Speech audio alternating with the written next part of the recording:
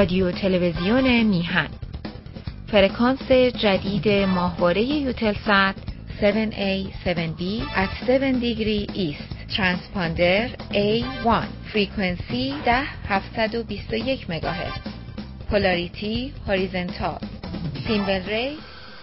به نام خداوند جان و خرد که از این برتر اندیشه بر نگذرد.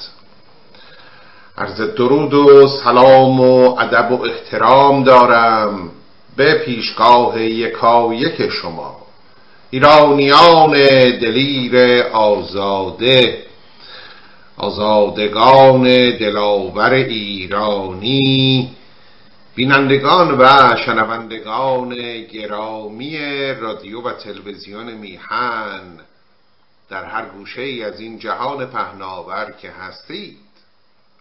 باری یاران، چنان که آگاهی در خدمت شما تاریخ میخوانیم و نگاه خود را معطوف داشته ایم به وقایع صدر اسلام، آغازین سالهای پس از رحلت رسول اکرم و آنچه که پس از او بر خلفای راشدین رفت، به اجمال نظری افکندیم بر چگونگی خلیفتی عثمان و کشته شدن او و اینک عرض می شود که در آغازین روزهای خلافت علی ابن ابی طالب امام اول شیعیان هستیم.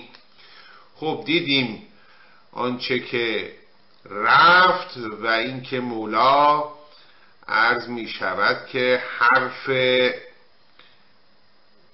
نصیحت کنندگان خود را مورد وثوق قرار نداد. آنقدر بود که امثال عرض می شود که عبدالله ابن عباس و مغیرت ابن شعبه شما بگیرید تا به همین طلحه و زبیر آمدند و به او مشورت هایی دادند، هر آینه ایشان به گوش نگرفت و فرمان نکرد به قول طبری، تا شد آنچه شد، فتنه برپا شد. و از آن سو دیدیم که خب طلحه و زبیر که مایوس شده بودند در واقع و دلزده شده بودند و دیگر امیدی به حکومت بصره و کوفه نمی داشتند و از این سو با میل و رغبتی هم بیعت نکرده بودند و از دیگر سو مردمان بصره و کوفه از آنها چشم می داشتند که هر آینه آنها علی را مخالف شوند و رکن رابع آن که مطلع شدند، آگاهی یافتند از اون که در مکه ام المؤمنین عایشه بر له علی سپاه جمع می کند.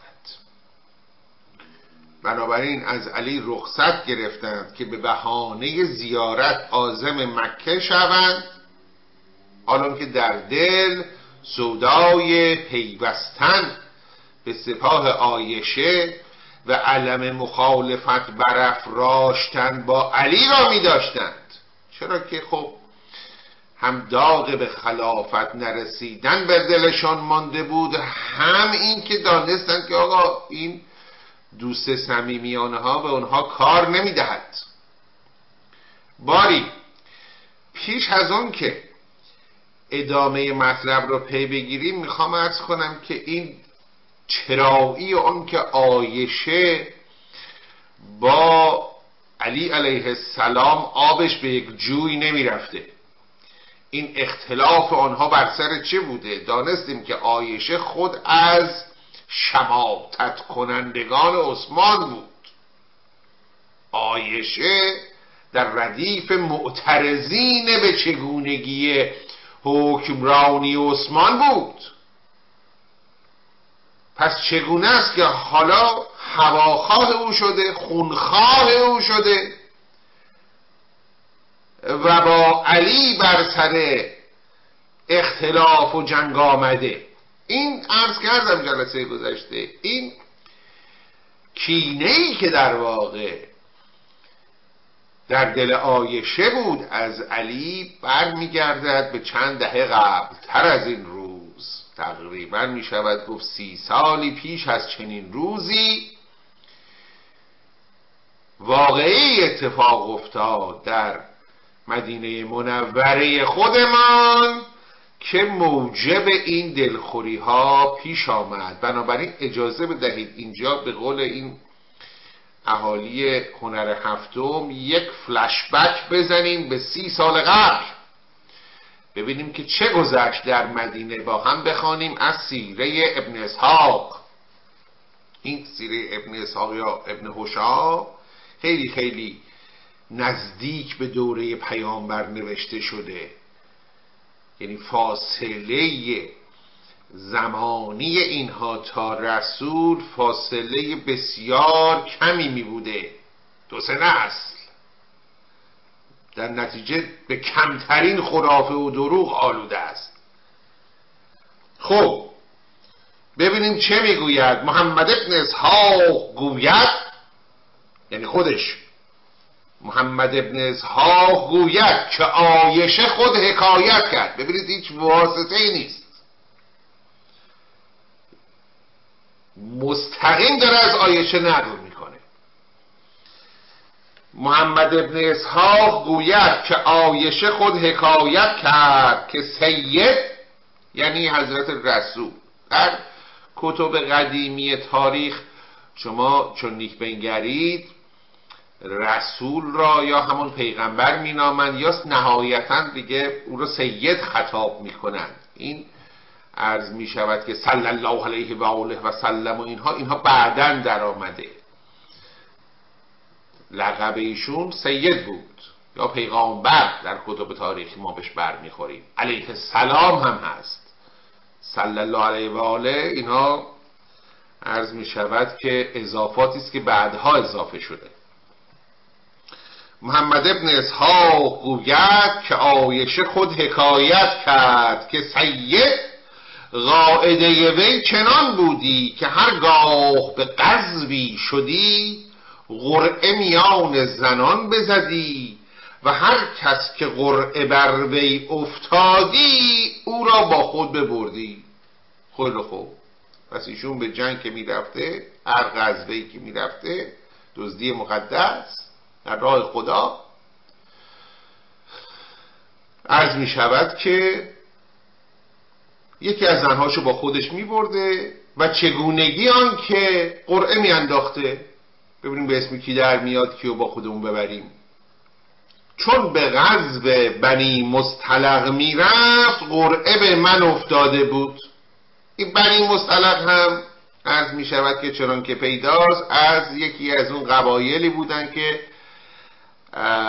در حومه مدینه میزیستند و از یهودیان بودند. بیچاره ها، اونا سالهای سال بود که اونجا برای خودشون زندگی داشتن، کشت و زرعی داشتن، تجارتی داشتن.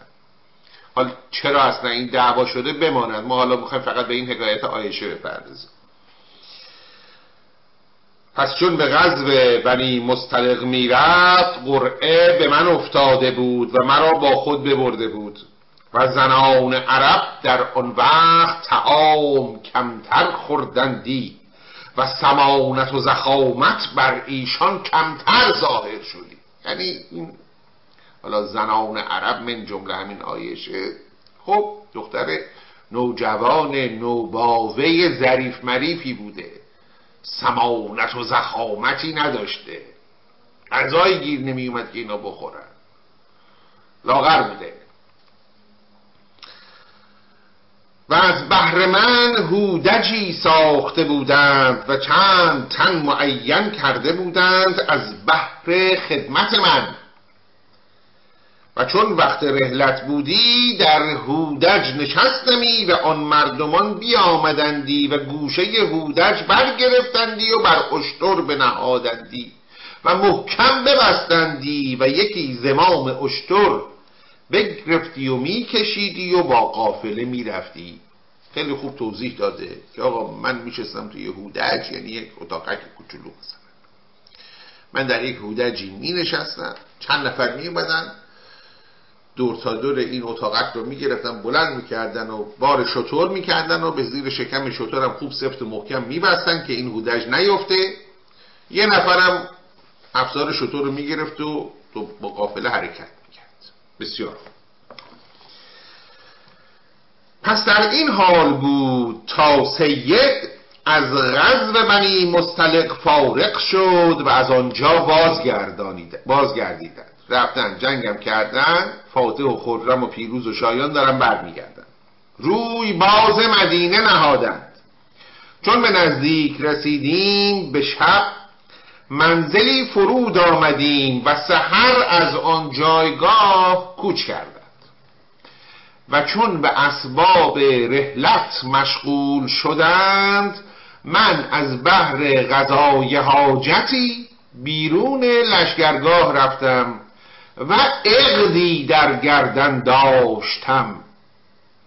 اتفاق را آن عقد از گردن من بگسیخت و آن جزعها که در آن افتاده بود و مرا خبر نبود.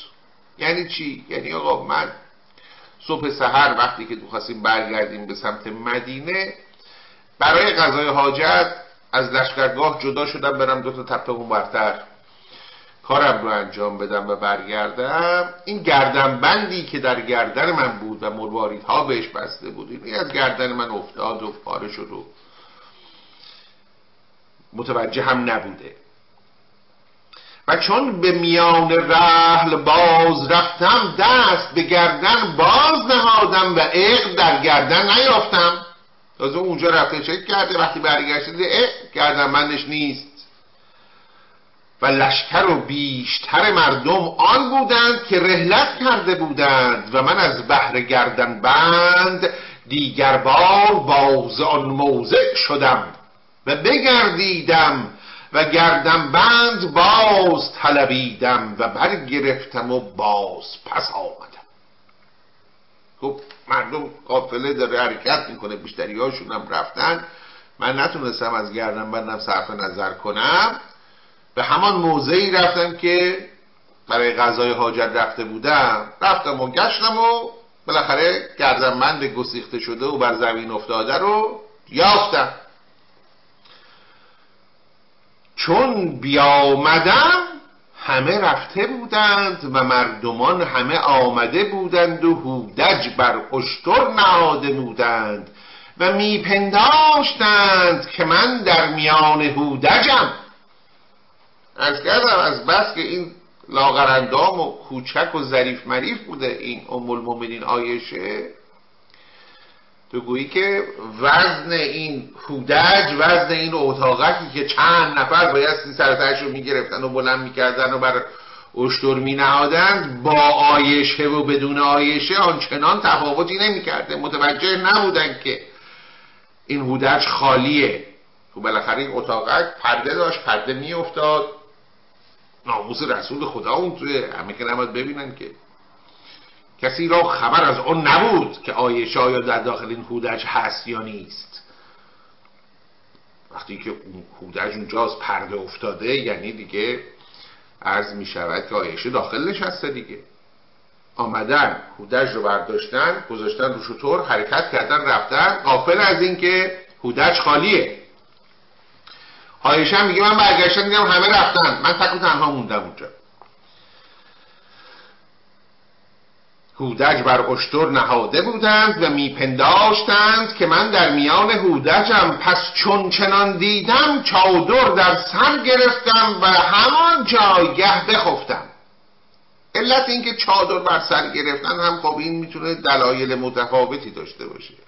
یکی این که عموما رنگ چادرها خب دیگرگون بوده به نسبت رنگ اون شن و ماسه صحرا، بنابراین از مسافت کمی دورتر میشد فهمید که کسی یه چیزی متفاوتی در میان این ریگ ها هست. دلیل دیگر میتواند پوششی باشد برای جلوگیری از این بادی که به هر حال در صحراها میوزد و گرد و خاکی که بر هوا برپا میکند و بر سر و چشم فرد خب هر آینه ممکن است بنشیند. بنابراین این چادر به عنوان یک چگونه عرض کنم محافظ هم در واقع مورد استفاده قرار گرفته. باری به هر دلیل میگه خودم رو میون چادرم پیچیدم و همونجا نشستم. حالا چرا همونجا نشسته؟ برای که مطمئنه بالاخره اینا میفهمن این هودج خالیه. الان نفهمیدن، اما 1 ساعت دیگه، 2 ساعت دیگه، 3 ساعت دیگه بالاخره رسول الله من صدا میزنه، وقتی پی من میفرسته میبینه من نیستم داخل هودج، متوجه میشه که من غایبم، آدم میفرستن عقب من و من رو اینجا پیدا خواهند کرد. پس چون چنان دیدم چادر در سر گرفتم و همان جایگاه بخفتم، گفتم هر آینه چون مرا نبینند مرا باز طلبند. پس چون ساعتی برآمد صفوان ابن معطل سلمی یا سلمی از لشکر باز پس مانده بود. این صفوان ابن معطل سلمی یا سلمی عرض می شود که می شود بگیم جزو عقبداران این لشکر بوده و اینم مرسوم بود در اون زمانها، مرسوم بود که سپاه وقتی حرکت می کرد یک طلایه داشت که در واقع جلودار بود و عده‌ای جلو می رفتن که متوجه بشن اگر هر خبری هست به اطلاع سپاه اصلی که از پس داره میاد برسونن. فرض بفرمایید چاه آبی، چشمه‌ای، دشمنی، چیزی بالاخره رویت میشه، فوری به فرمانده خبر بدن که مثلا چنین چیزی انتظار ما رو میکشه. یه عقبدار هم معمولا این لشکریان داشتن، حالا باز معمولا بیش از 1 نفر بوده، اما چنان بود که این عقبداران هم وظیفه‌شون این بود اینها با یک فاصله باز از لشکر اصلی در عقب لشکر حرکت میکردن و عموما هم وظیفه‌شون این بود که اگر جامانده‌ای، حالا میخواد فرد باشه، آدمی باشه یا البسته و عرض میشود که اسلحه باشه، جامانده‌ای از لشکر به جامانده باشه، اینها در واقع اون جامانده ها رو جمع کنند و به لشکر اصلی در نهایت برسونند. خب این صفوان ابن معطل سلمی در واقع از عقبداران این سپاه بوده. خب 1 ساعت گذشته از وقتی که عایشه اینجا در به تنهایی در بیابان خودش رو چادر پیچ کرده و نشسته اینجا تا این آقای صفوان پیدا شده. پس چون ساعتی برآمد صفوان ابن معطل سلمی از لشکر باز پس مانده بود، در من بگذشت و چون سواد من بدید، سواد یعنی سیاهی، سیاهی من رو دید، پیداست که چادرش سیاه بوده، چون که عرض کردم رنگی متفاوت از رنگ عرض می شود که شنوریگ بیابان.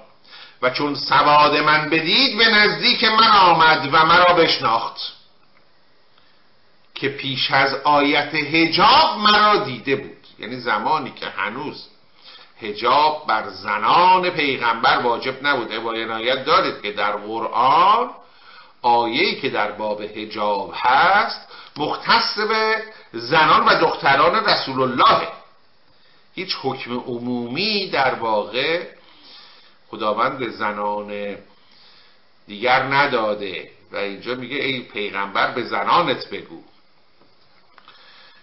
و هیچ هم نگفته که اگر هم اینا حجاب را رعایت نکردن بگیرید بکشیدشون.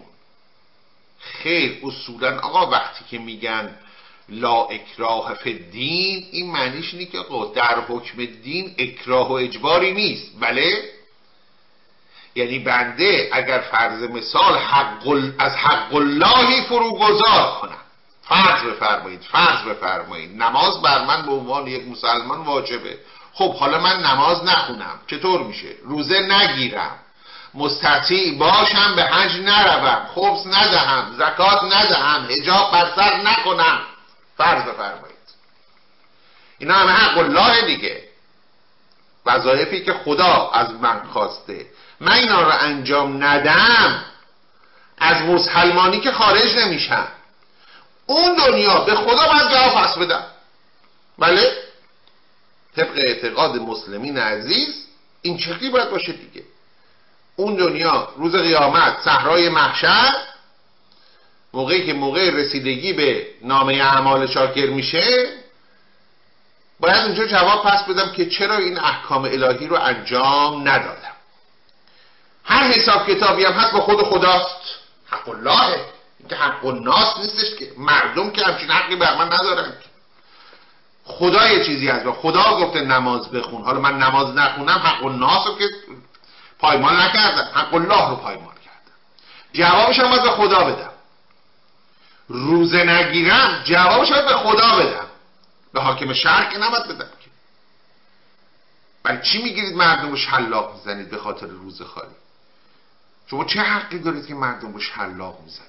چه کارید شما؟ مگه شما خدایید؟ یه بار قراره من اون دنیا به خاطری که اینجا روزه نگرفتم به خدا جواب پس بدم. اینجا برای چی باید شلاق بخورم تو این دنیا؟ برای چی؟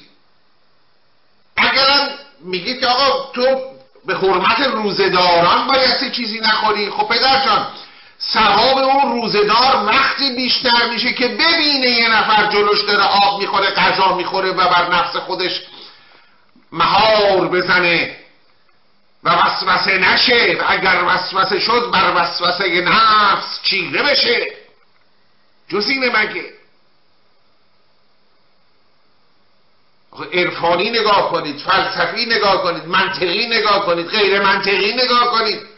بابا یه چیزی که مربوط به خداست رو بذارید به خدا دیگه. شما چه کارید؟ اگه حق خداست، پرسندش هم خداست، مسئولش هم خداست. این است که عرض میکنم جمهوری پربرکت اسلامی در واقع خودش رو خدا میدونه، میگه من نماینده خدا. در عرض میشود که شیخیگری در واقع ما اونجا میبینیم که شاخه ای از شیعیگری است، تراینه. اونجا این 14 معصوم و 12 امام رو در واقع شریکان خدا میدونن در خلقت جهان و انسانها و موجودات.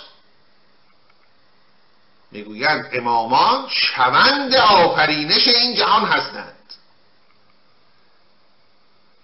یعنی برای دستگاه خداوندی شریک قائل میشن. چرا فکر میکنید که 1,200,000,000 مسلمان ما 100,000,000 شیعه رو به عنوان مسلم و مسلمان قبول نمیدارند؟ چون اونها به نیکی میفهمند که آقا ما شیعیان بدعت در دین الهی آورده ایم. آنچه که بر سینه محمد مصطفی نازل شده این نبوده که عرض می شود که این حضرات از آن دم میزنند. خدا در قرآن گفته که قرآن رو فقط اهل بیت میفهمند. کجا در خدا در قرآن همچی حرفی زده؟ کدوم آیه؟ کی خدا گفت قرآن رو فقط اهل بیت میفهمند بقیه نمیفهمند؟ خب اگه اینجوری بود که قرآن رو فقط به اهل بیت میداد، چرا داد به کل مردم؟ میداد به اهل بیت، بعد میگفت شما تفسیر بنویسید بدید به کل مردم. اینجوری که بهتر بود که به عقل خود خدا رو میرسیدین. شما فهمیدید این رو بعد از 1400 سال؟ دروغ به خدا میبندی، دروغ به پیغمبر میبندی. همه هم که نگاه میکنی دعوا بر سر لحاف ملاست، دعوا بر سر زر و زور، قدرت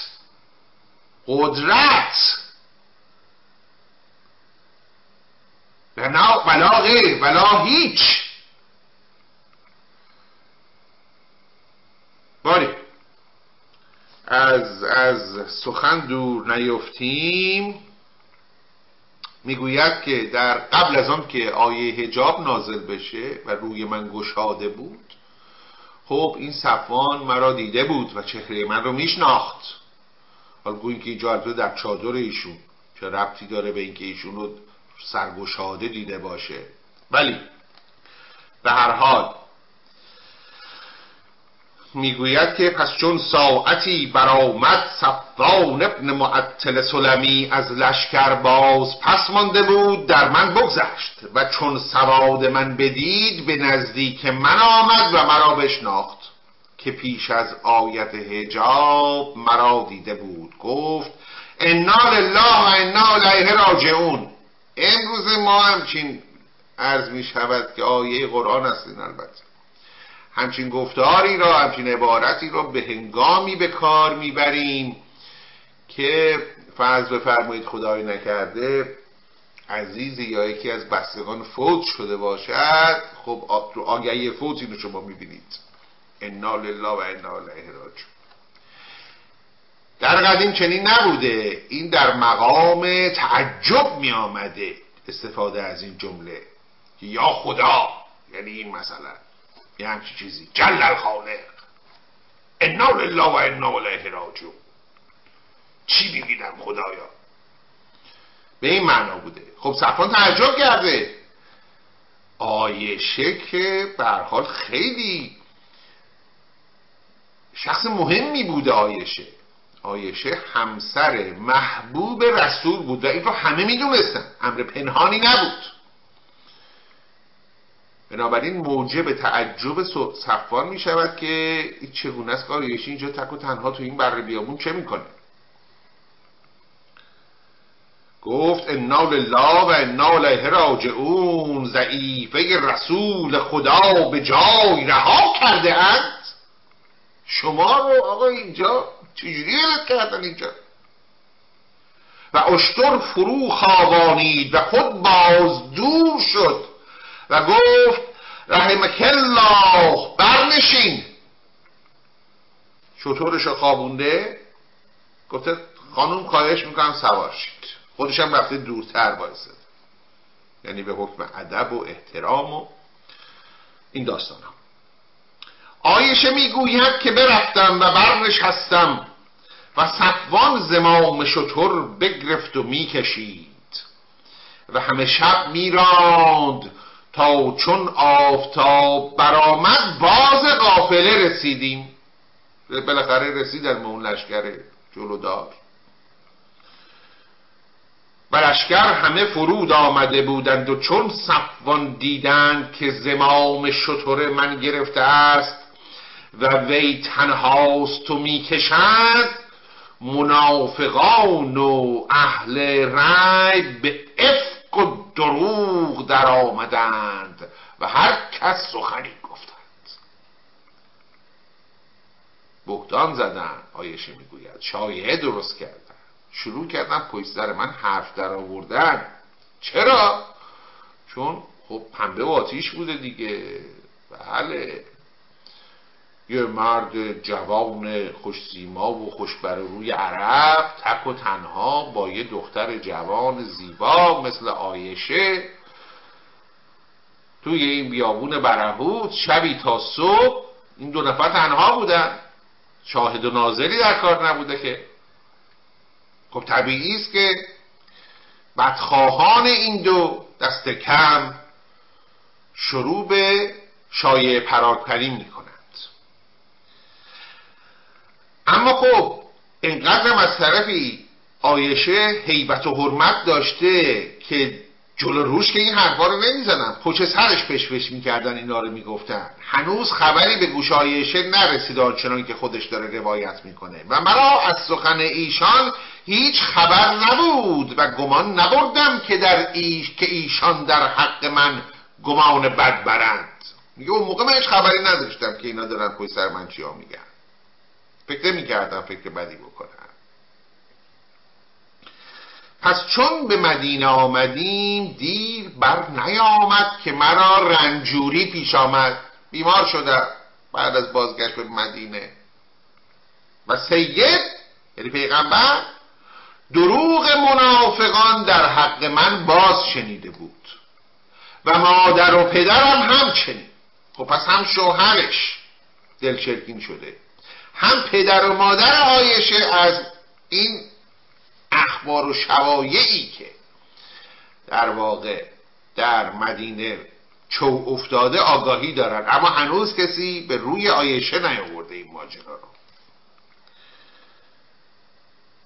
پس چون به مدینه آمدیم دیر بر نیامد که مرا رنجوری پیش آمد و سید دروغ منافقان در حق من باز شنیده بود و مادر و پدرم همچنین، لیکن هیچ یک باز نمی گفتند و مرا از آن هیچ معلوم نبود و سید در حق من متغیر شده بود و چنان که عادت وی بودی که وقتها مرا پرسشی کردی چون مرا رنجوری پیش آمدی یا درد سری، و این بار نچنان بود و هیچ لطفی نمی کرد چون مرا رنجوری پیش آمد.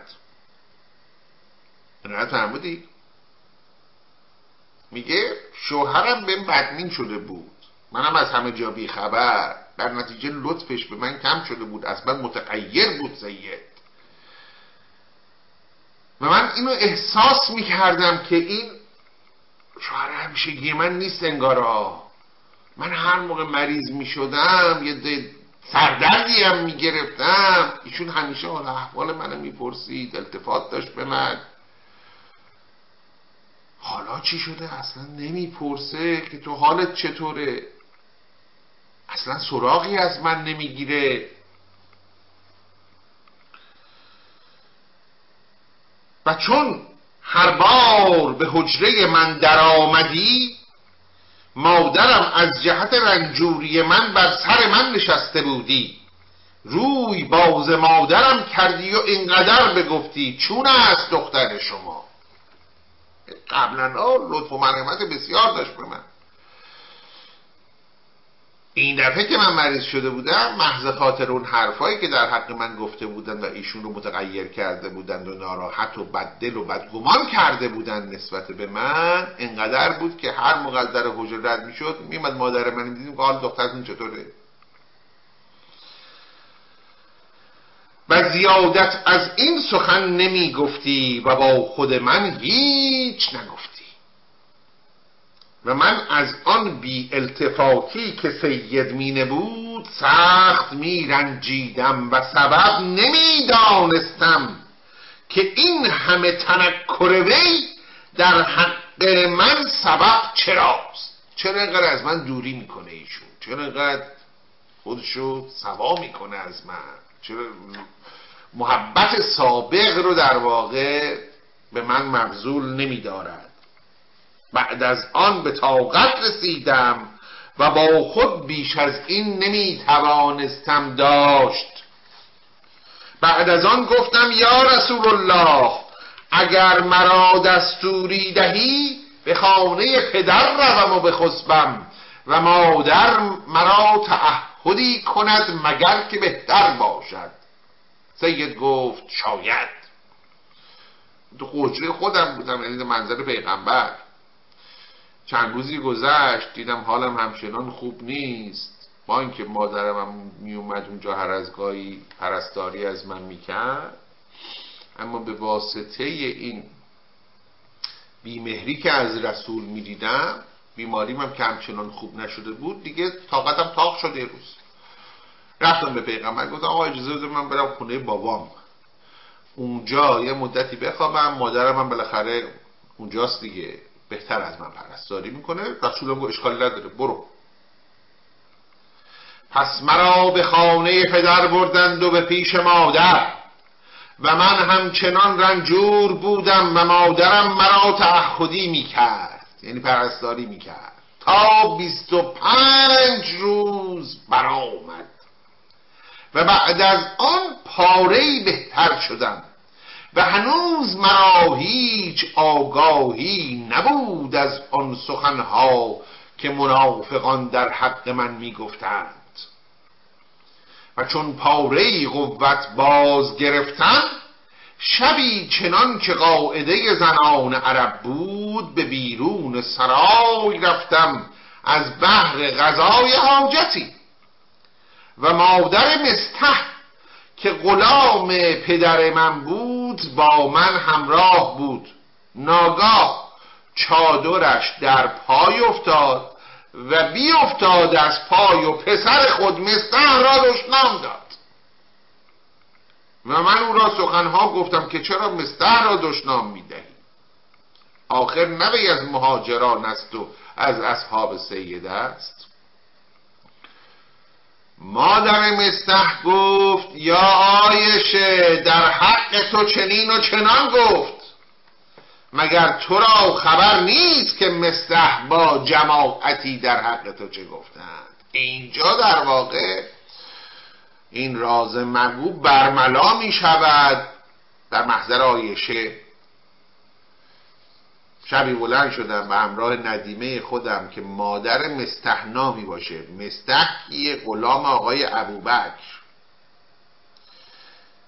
آمدیم از اتاق بیرون برای غذای حاجت. مادره که ندیمه عایشه باشه افتاد، پاشگی کرد به سنگی افتاد، داشت از جا بلند میشد، فوش و فضیحت به مستح میداد، فلان فلان شده، این از تیر غیب و از قبل تو خوردم که اینجا پام به سنگ گیر کرده. عایشه هم پرسید چرا به پسرت فوش میدی؟ چرا؟ خیلی چه مادریه که پسرش فوش میده؟ چرا اونو نفرین ناله میکنی؟ ایشون هم برمیگرده در جواب عایشه میگه ای بابا مگه خبر نداری؟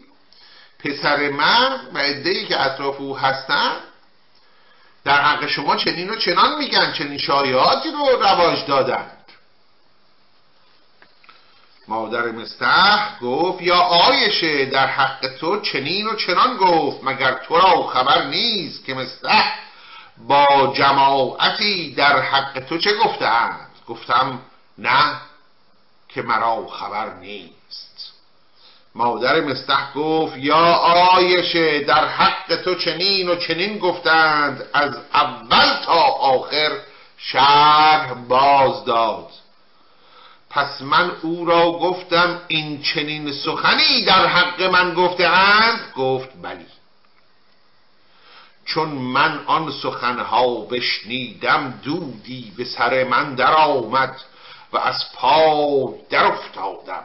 از شدت غیظ و غضب و عصبانیت و ناراحتی از هوش رفت و از خود برفتم و بیامدند و مرا بازخانه بردند. بعد از آن چندانی بگریستم که نزدیک بودی که جگر من پاره شدی.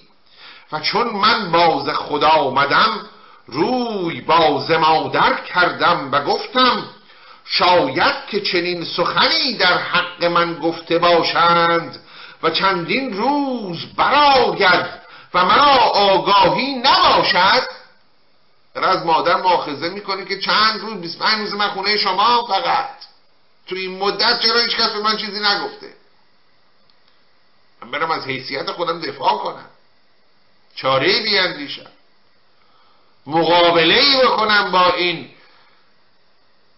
بدگویان. مادرم گفت ای دختر تو خود را چندین مرنجان که عادت چنین رفته است که شوهری که زنی از میان زنان دوست تر دارد، زنان دیگر در آن کوشند که وی را از چشم شوهر بیفکنند و دروغها بر وی ببندند و شبهتها به دست دارند. اکنون تو صبر کن تا خدا جواب کند. آقای طبیعیه، ما همه میدانیم، بقیه زنهای پیغمبر هم میدونن، همه دنیا هم میدونن که چی؟ که شما عزیزترین همسر پیامبر هستی. خب طبیعی است که دیگر همسران پیامبر بر تو رشک و حسد خواهند برد و دنبال بهانه‌ای میگردند که شبهه افکنی کنند، تهمتی بزنند، بتونن یه جوری یه کاری کنند که تو را از چشم شوهرت بندازن. الان هم همین قضیه است، کاری هم نمیشه کرد، شما فقط باید صبر کنید تا خدا خودش کمک کنه. و سید چون سخن مردم بسیار بشنید، بر منبر رفت و حمد و ثنای خدا بگفت و موعظه بسیار بگفت و بعد از آن گفت این جمعی منافقان را چه افتاده است که مرا میرنجانند و بر اهل من دروغ میبندند و زبان افک در حق ایشان همی گشاید. خود پیغمبرم حالا دیگه اینجا ناراحت و رنجوره، بالاخره به نوعی حیثیت ایشون زیر سوال رفته که همسر شما با یه مرد گردن کلفت دیگه خوابیده. ایشون اومده رفته مسجد بعد از چند هفته که از این ماجرا گذشته و هنوز میبینه که این پچپچه ها ادامه داره، ماجرا خاتمه پیدا نکرده. میگه چرا به اهل بیت من تهمت میزنید؟ چرا به اهل بیت من تهمت میزنید؟ به خدای که من از اهل خود جز عفت و خیر ندیدم و از این مرد که دروغ بر وی میبندند، یعنی همون صفوان ابن معطل سلمی، جز نیکی ندیدم و جز صلاحیت ندیدم. این چه عرضه هاست که میگویید و ما را میرنجانید و از خدای نمیترسید؟ دیگه علنا اومده رو منبر مستقیم اسم برده و اشاره کرده. آقا خجالت نمیکشید این حرفا رو پشت سر من میزنید راجع به همسر من؟ همسر منه، ام المؤمنینه.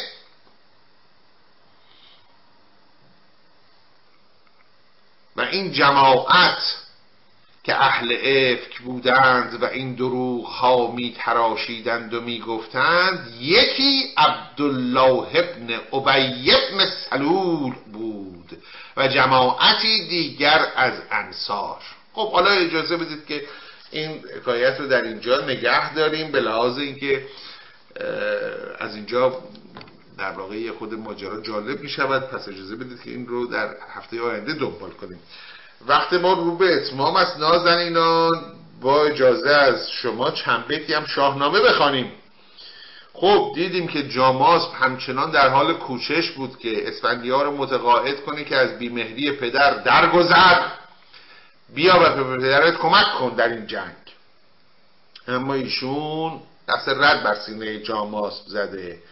جاماسب ادامه میده، بدو گفت اریدون که کین نیا، نجویی نداری به دل کیمیا. همای خردمند و به آفرید که باد هوا روی ایشان ندید. به توران اسیرند با داغ و درد، پیاده دوانند و رخساره زرد. خواهرانت را آقا همای و به آفرید اینها را اسیر کردن به خاطر حفظ ناموست، به خاطر حیثیت خواهرانت. پاشو بیا در این جنگ به پدرت کمک کن. اگه به خاطر پدرت نمیای، اگه به خاطر پدر بزرگت نمیای، به خاطر خواهرات پاشو بیا. چنین داد پاسخ که روزی همای، مرا یاد کردن در این تنگ جای. دگر نیز پرمایه به آفرید، تو گویی مرا در جهان خود ندید. چرا رنج دارم کنون خویشتن، نیامد از ایشان کسی پیش من. پدر به که چاره به دختر کند، همه سازها با بهتر کند. گفت که آقا جان همچه خبرایی نیست. نخست آن که آن زمان که من بندی بودم تا الان، کدامی که از این دو خواهر من یادی از من کردند،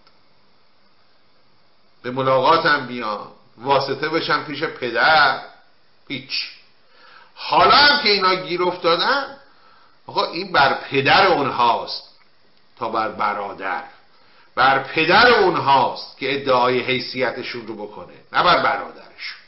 باید عرض می شود که نازنینان وقت ما به اتمام رسیده است و با شرمساری از حضور شمایان رخصت می طلبم که ادامه این داستان و آن تاریخ را به جلسه آینده موکول کنیم.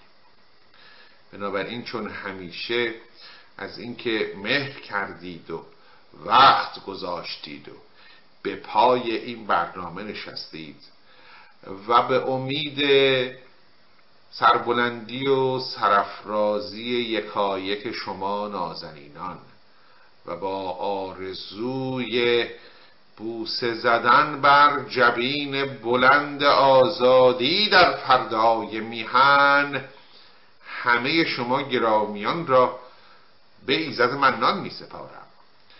تا دیداری دیگر، درود و 200 بدرود و پاینده ایران.